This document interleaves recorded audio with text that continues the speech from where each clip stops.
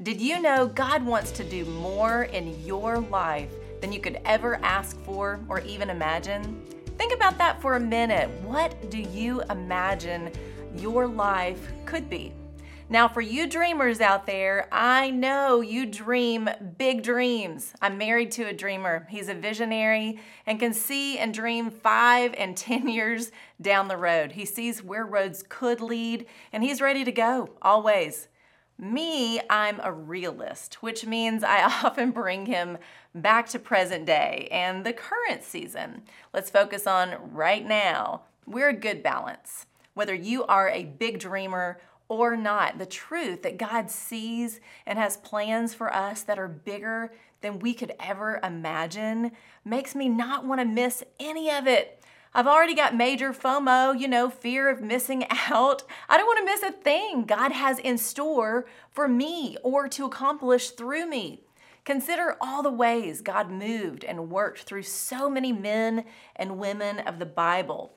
Breaking news, he still is at work, and we are here for such a time as this, equipped for the works and plans he wants to accomplish through us. Through Christ, through the equipping power and wisdom of the Word of God, we are complete, thoroughly equipped for every good work. See 2 Timothy 3:17 and Hebrews 13:21. God still has so much more for us, but we get confused on what the more should look like. So while we are focused on temporal things like more money, more square footage, more toys, more comfort, God's more goes beyond anything this world has to offer. The abundant life is only lived in and through him, and we can't even imagine the water-walking adventures that are to come. The beautiful joy that I've found in following Christ is that as long as I keep my eyes on him, I won't miss a thing. He has met me with the desires of my heart, but those desires are completely filtered through his will and his plan and for his glory, not mine. Ephesians 3:21 and 22. Now to him who is able to do immeasurably more than all we ask or imagine, according to his power that is at work within us, to him be glory in the church and in Christ Jesus throughout all generations, forever and ever. Amen.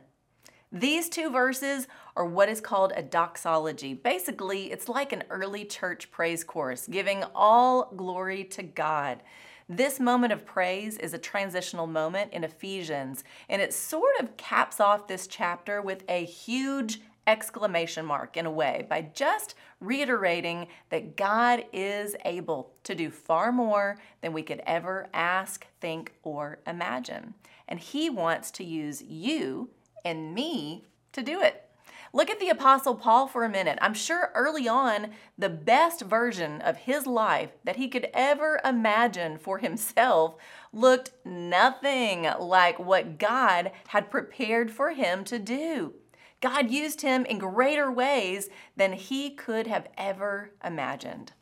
When we step outside our own earthly pursuits, dreams, and desires, we begin seeing the bigger picture, the greater redeeming story that God is writing us into.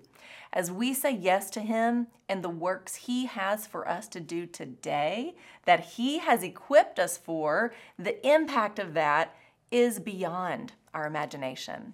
That life is your best life because it's not lived for you. Instead, it's lived for Christ, his purpose and his plan.